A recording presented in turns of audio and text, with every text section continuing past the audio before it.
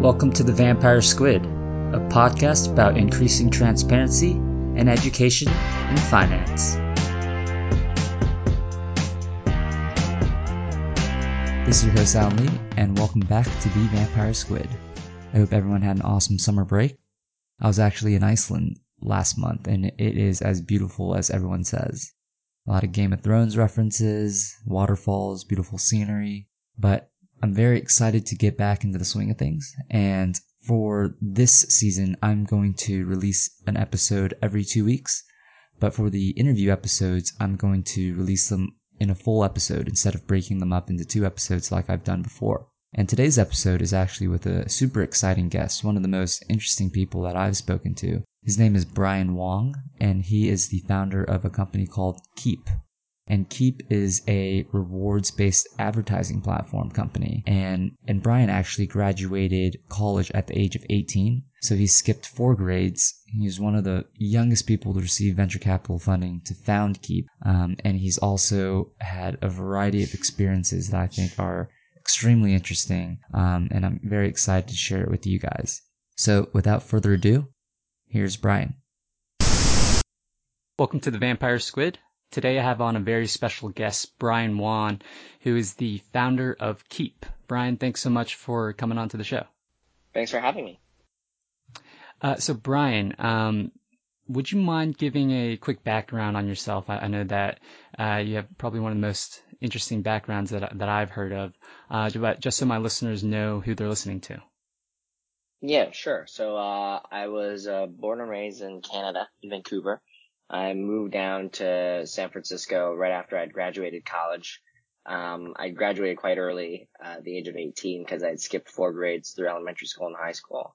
And I decided to join a startup originally, which then actually folded and started to lay off a bunch of people.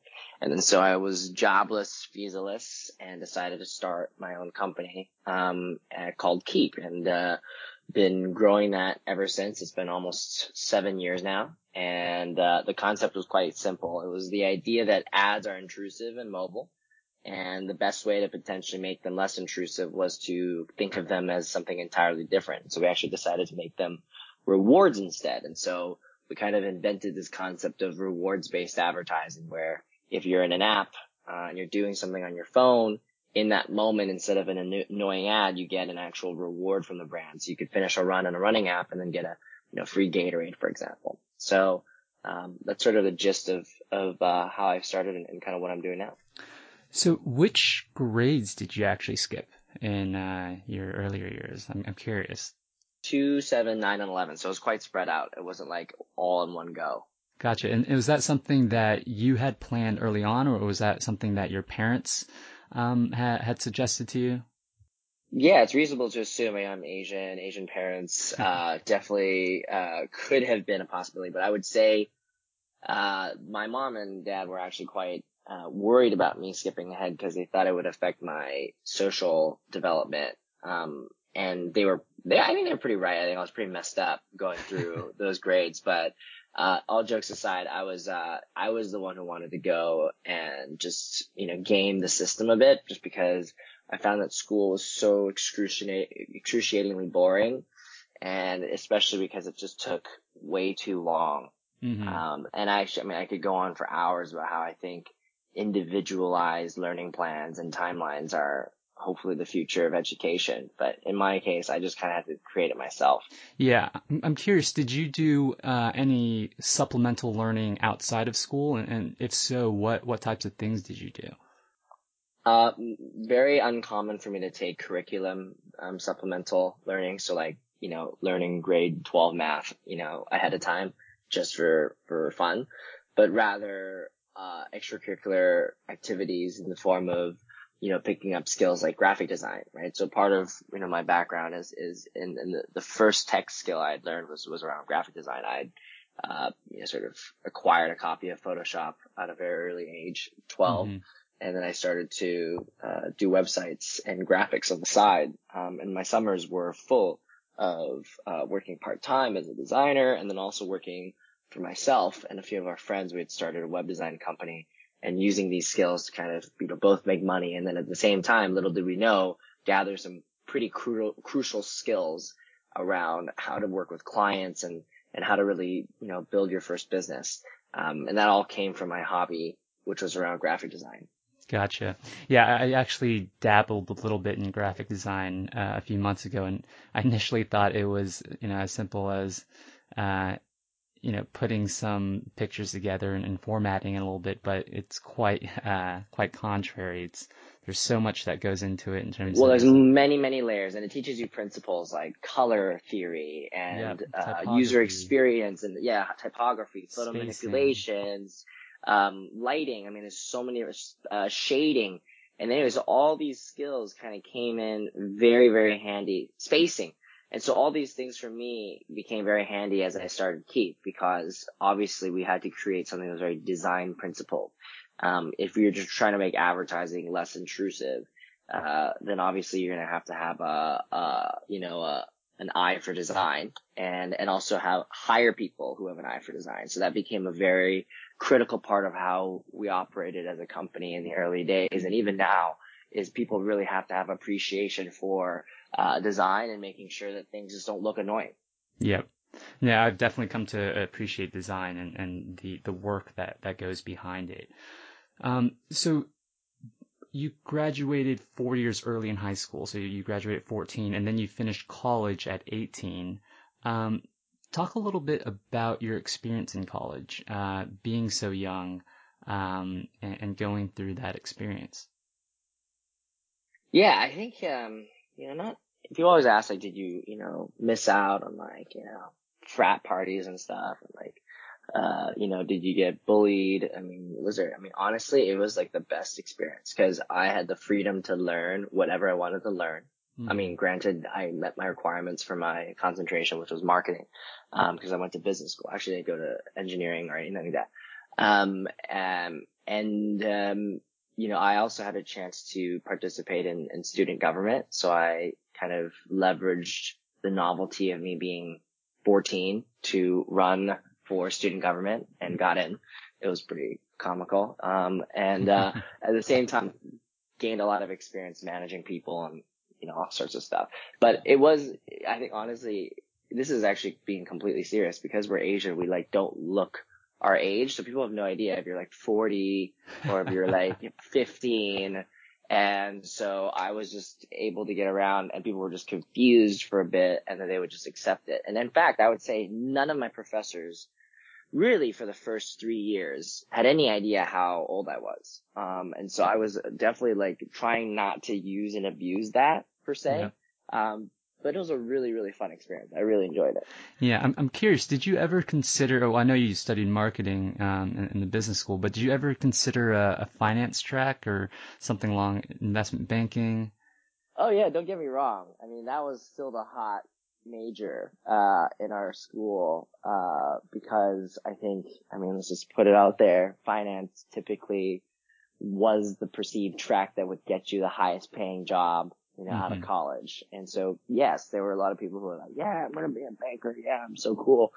And I recognize those people who are listening to this podcast are. But I actually wasn't even able to get into the finance concentration because it was all based on grades.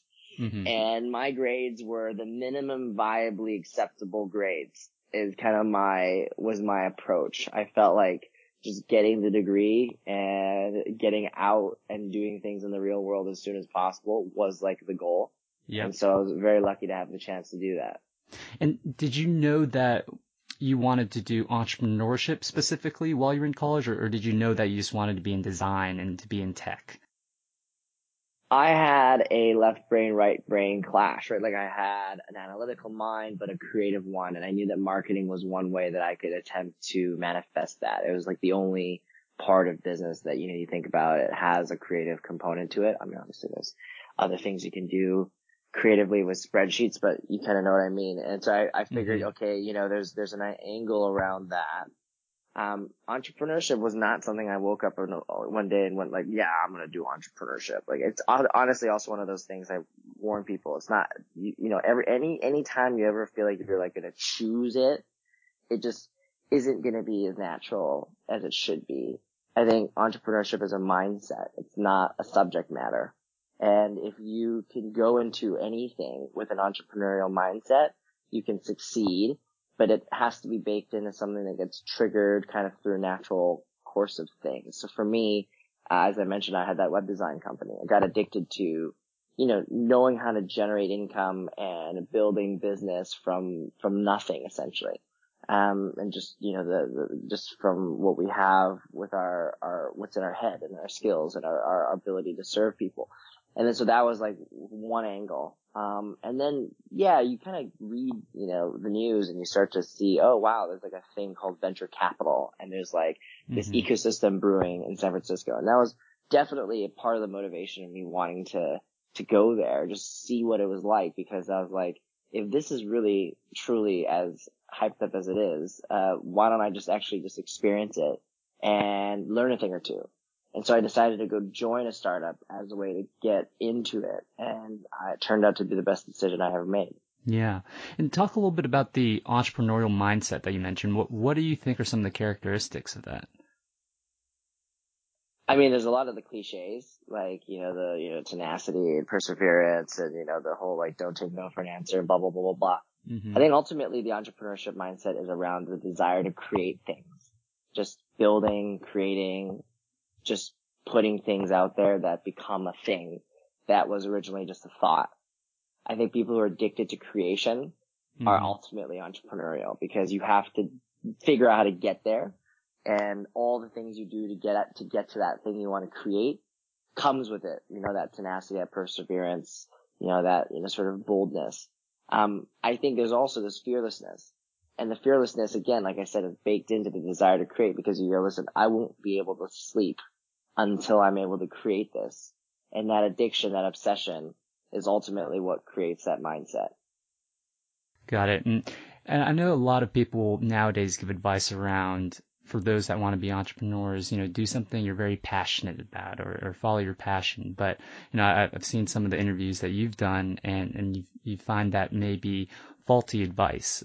So could you elaborate on what you mean by that?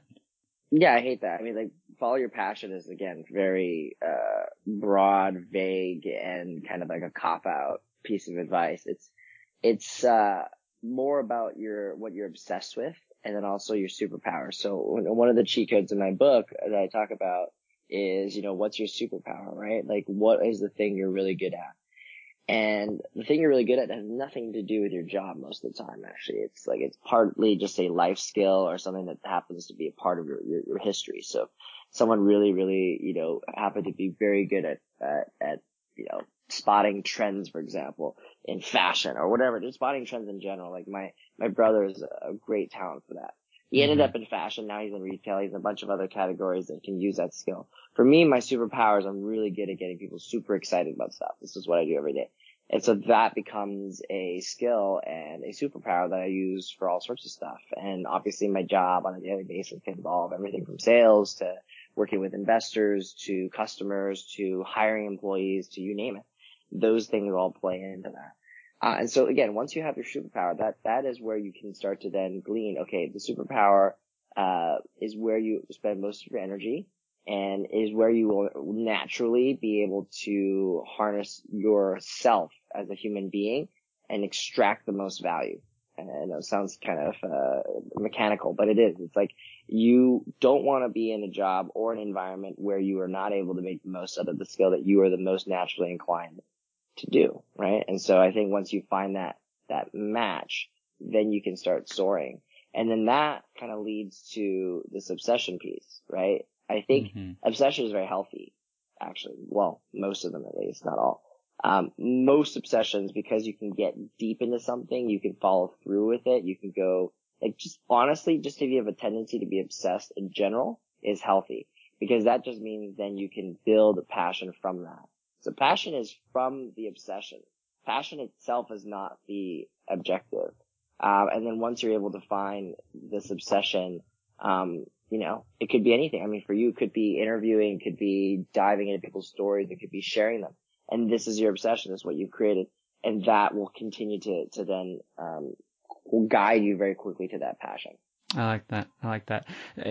What do you suggest for people that don't necessarily know what their superpower is or their obsession yet? Maybe they're just above average in something, but they don't know if that's a superpower. Is there a They're way? probably missing it because there's stuff in your background that you would have always, like, even ask your friends.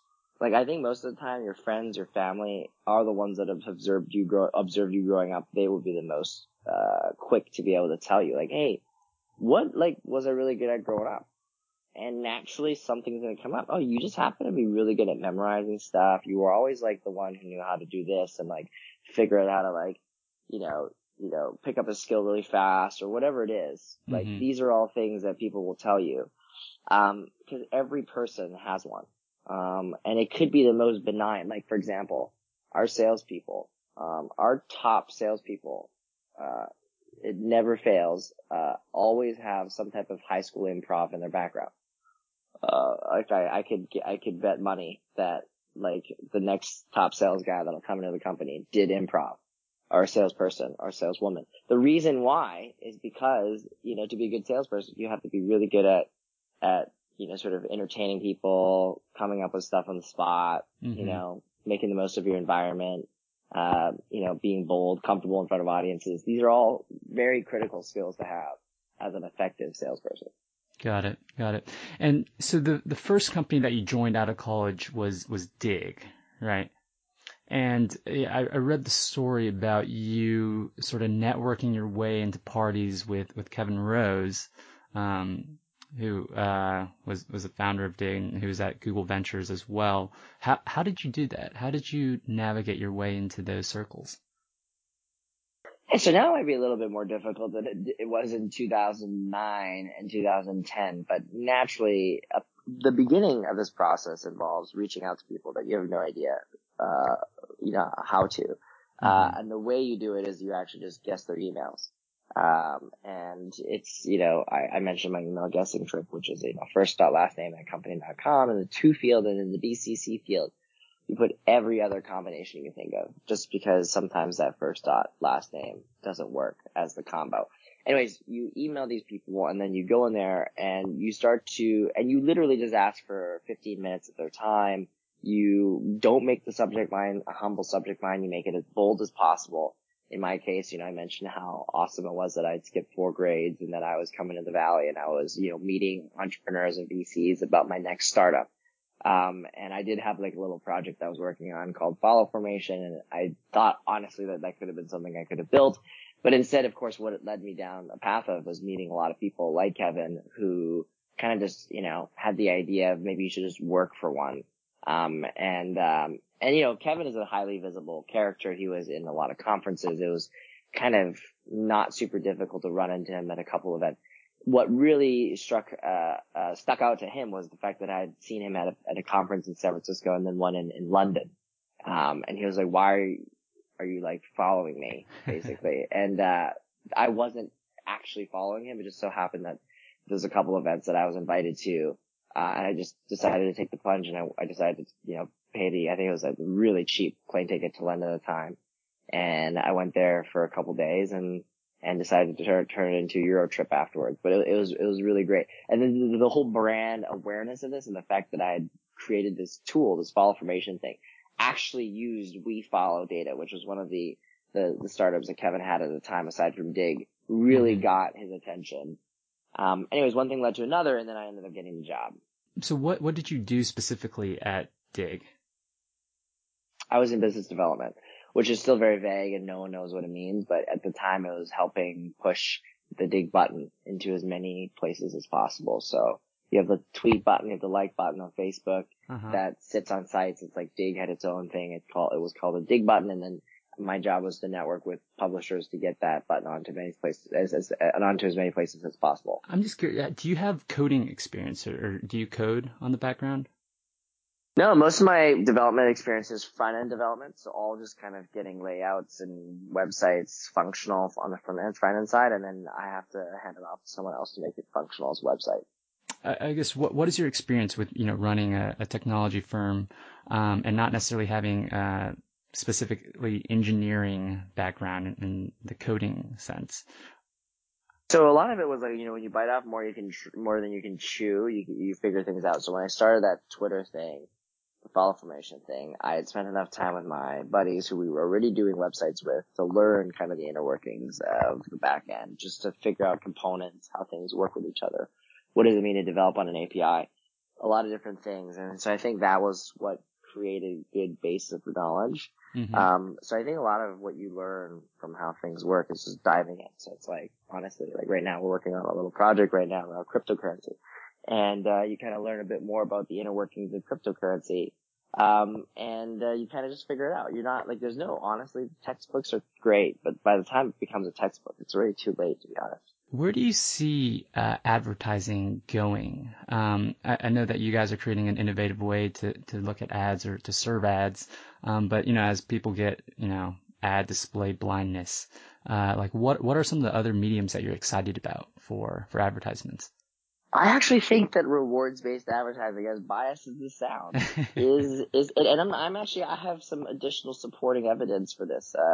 Some of your listeners may be aware of this very well-known venture capitalist and analyst. Her name is Mary Meeker. Every year she pushes out this report about internet trends. One of her biggest sort of findings, and it's very prominent, is that in-app rewarded advertising is the most consumer accepted form of advertising today. And it is like literally number one. And we were thrilled when this came out, obviously. And so I'm very bullish and continue to be massively bullish. And it took until 2017, by the way, for this to come out really as a empirical piece of evidence. But it is truly a form of advertising consumers are not going to balk at, and it creates value. And it is about this value exchange, because at the end of the day, people don't, the only thing that advertising has really done is take. It's never given. And I think for the first time ever, advertising can now give. And if you give and it's relevant, then this is the holy grail, right? The holy grail is, can you give something that's relevant to the context in which you're in? So for example, let's say you're at the airport and you're delayed. And there are ways that technology can detect that, by the way. And then based on that, there's a reward like, here's a discount off, a latte or a drink here at the airport bar or whatever it is, or here's a free magazine subscription or whatever it is so you can read or watch a TV show in the interim. These are all value-added things, and then it could be promoted by a brand. So there's a lot of ways to do this. And by the way, we have done that. And there are ways to do that so you can create value for people. I think ultimately it's about creating value for people.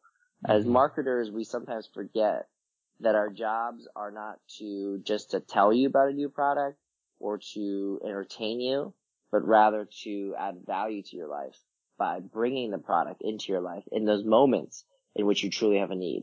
So is Kiip only on mobile app, or are you guys on web as well? We're pretty much mobile focused. We do have a couple web initiatives, but it's very, very mobile focused. Yeah, because the reason I asked was there's a stat or something. I think 86% of display advertising, it goes unnoticed. And I think rewards is definitely a very interesting space as well. But I was also thinking about, some of the marketing that brands like Chubbies has done, like creating viral videos to then get advertising as a byproduct of creating like this very funny, cool video so that people watch it and share it millions of times. Yeah, I think it's the character of the brand. And then we get into branding, which is a bit more of an art. And I think sometimes you have brands that just aren't able to create viral, cool, summer-friendly videos that everyone wants to share with attractive people in it. So it's like there's always and then you think of just the a lot of these things are fabricated, but then at the same time, there's a lot of critical sort of foundational components you have to put in place to make sure that these things actually do go viral in the first place. Yeah. So tell me a little bit about your book that you recently wrote, The Cheat Codes. Yeah, so The Cheat Code came out in September last year. Was designed to be a modern business sort of book for like the creative class, is what I call it. People who are creating things, just like what I was saying earlier, people who are entrepreneurial or have the suspicion they have an entrepreneurial mindset. and helping them unleash that, but in a format that is very millennial friendly, which is, 2-page chapters. You can read it backwards, forwards, inside out, doesn't matter. And it is these bite-sized things that help you get ahead faster. It's all about speed. It's not saying you should cheat through life. It's saying you should apply principles that help you get ahead faster, without needing to sort of labor over it over months. A lot of these things you can do immediately. And it's just little things like, okay, the cold email thing I talked about, the mindset of that superpower, asking and generating serendipity. It kind of gives you these very basic, but, most people don't even do it. Like asking, let me just explain. There's this whole thing about asking. If you don't know how to ask for help, people don't know how to help you. And then on top of that, it's not like your life was any different before you asked the question. So if you said no, if you asked it and that other person says no, nothing changes. If they say yes, then your life changes. Like, it's really not that hard. But you'd be so surprised to meet so many people that are like, oh, I want to do this. And I'm like, oh, well, have you asked that person? Like, have you reached out to this person? Have you tried? No. And I'm like, why don't you? Oh, well, they might not reply to me. I was like, well, if they don't reply to you, it doesn't matter. It's not like your life was any different. But if they reply to you, then boom, your life changes, right? It's just not that, so that's just a little slice into kind of how the thinking process. There's also risk assessment framework. We call it ask yourself what's the worst that could happen. And then you ask yourself what's the worst that could happen. And you go through the whole process. And usually the worst that could happen is, really not that bad, unless you're attempting to commit a crime. But other than that, you're fine. Like, there's always these things that are quite easy, to just use to just make this, fearless and entrepreneurial mindset kind of flourish. Mm-hmm. And since the cheat code is optimizing for speed, is there a balance between or a compromise of, with faster speed, there might be a loss in quality in the book? I would, yeah, it's a great question. I would frame it as less of speed in terms of, intentionally skipping details in order to compromising on quality. It's more, picking out the things that you can do, right, that is fast and is able to get you results immediately so that you can get into the habit of it. So it's almost like, you're going to have to start, if you want to work out every morning, get abs, you have to start like the first day. It doesn't take a lot of time for you just to start working out every morning, but you have to just start. So it's really kind of getting you in that mindset and to kick you off in doing that. And then over time, yes, results will become more compounded and more meaningful. But in the beginning, it just gets you into that habit. So no, it's not designed to help you skip over details and then potentially lose on quality. Okay. Yeah. And I'll definitely include a link to your book in my show notes.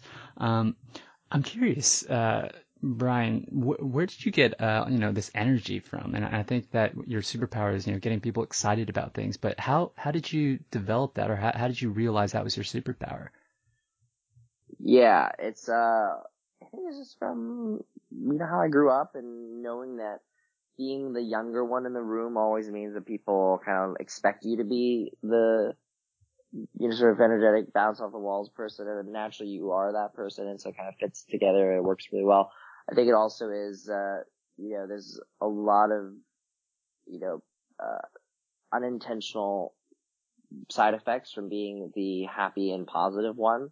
People gravitate to you. They want to talk to you. All of your ideas all of a sudden sound better than everyone else's just because you don't talk about them like you're about to fall asleep. And this is a principle in life. You don't want to be next to that monotonous person either. Yeah. It's just a style of delivery. It's also based on my personality. But I think everyone has their way of doing it. So for example, like Elon Musk, I mean, he's not exactly the most like bounce off the walls guy, but the way he communicates, just the way how he's so passionate about it, he shows that obsession off really well, almost in a mad scientist way. We're like, God, I gotta listen to this guy because clearly he knows something that we don't. So everyone has their own version. And you kind of adopt that and good things happen. And what's next for you specifically in, I guess, Kiip? Yeah, there's a lot, I mean, on the plate right now just for Kiip, right? We're focusing on this new data business we've been working on, which is like, big opportunity in the ad marketplace right now is the mobile cookie, kind of figuring out what the modern sort of safe identifier is across devices. So that's a big opportunity. The second one is, and I think your listeners know that cookies are going the way of the dodo primarily because people don't really use their desktop computers anymore. And that's really traditionally where a lot of cookies originated from. And so that's one big opportunity. Other areas is actually bringing Kiip into IoT and, places where traditionally advertising does not exist. And so, this is not, saying that some ads going to show up on your car dashboard or on your Apple Watch, but rather how do we leverage moments that come from these devices to create advertising opportunities.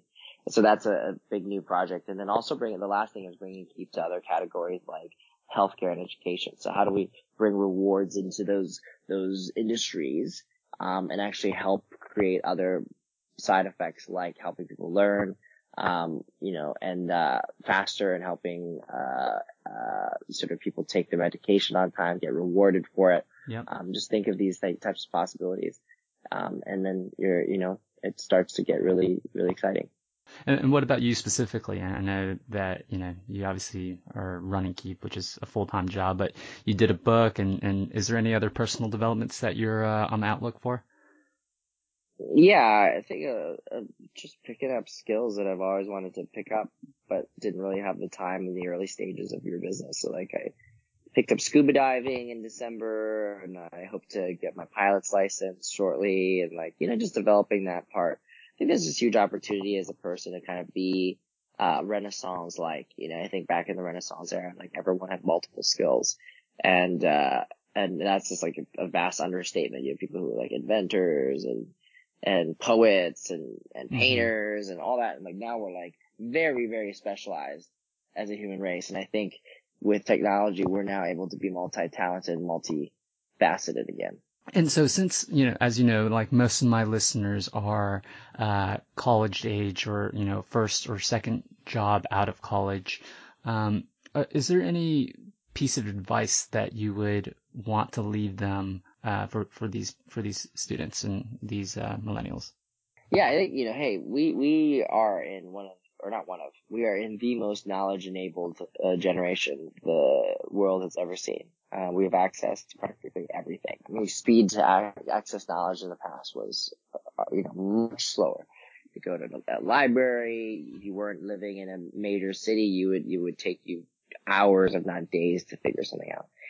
Now you can do it in, half a second or less. So there's no excuse, is basically what I'm saying. It's, people always say, well, I don't know how to code, or I don't know how to do this, or I don't understand. You can learn anything online. So the next time you're trying to start something and you feel handicapped because you lack knowledge, that is zero, like not even a valid excuse anymore. So that's like a big one. The other thing is leverage the fact that you're in an environment where you are only focusing on getting ahead in your career and, having fun with your friends. I mean, like, there are a lot of people around the world who don't have that privilege. So being grateful for that, having that gratitude, and then reminding yourself that, it ain't so bad. And then using that platform to build amazing things and do amazing things is our duty. Honestly, like, our parents did not fight this hard to give us this environment for us to then go do a boring job for the next 10 years of our lives. Like, that would just be a huge waste. Awesome. Brian, thanks so much for taking the time. I had a great time speaking with you and hearing a little bit more about your background and things you're going to do. Well, thanks for having me on, Alan. Yep. And so if people want to get in contact with you, I can post your Twitter or your email, whatever you think best. Both work. Okay, great. And I'll include those in the show notes. And thanks again, Brian. Thanks, Alan.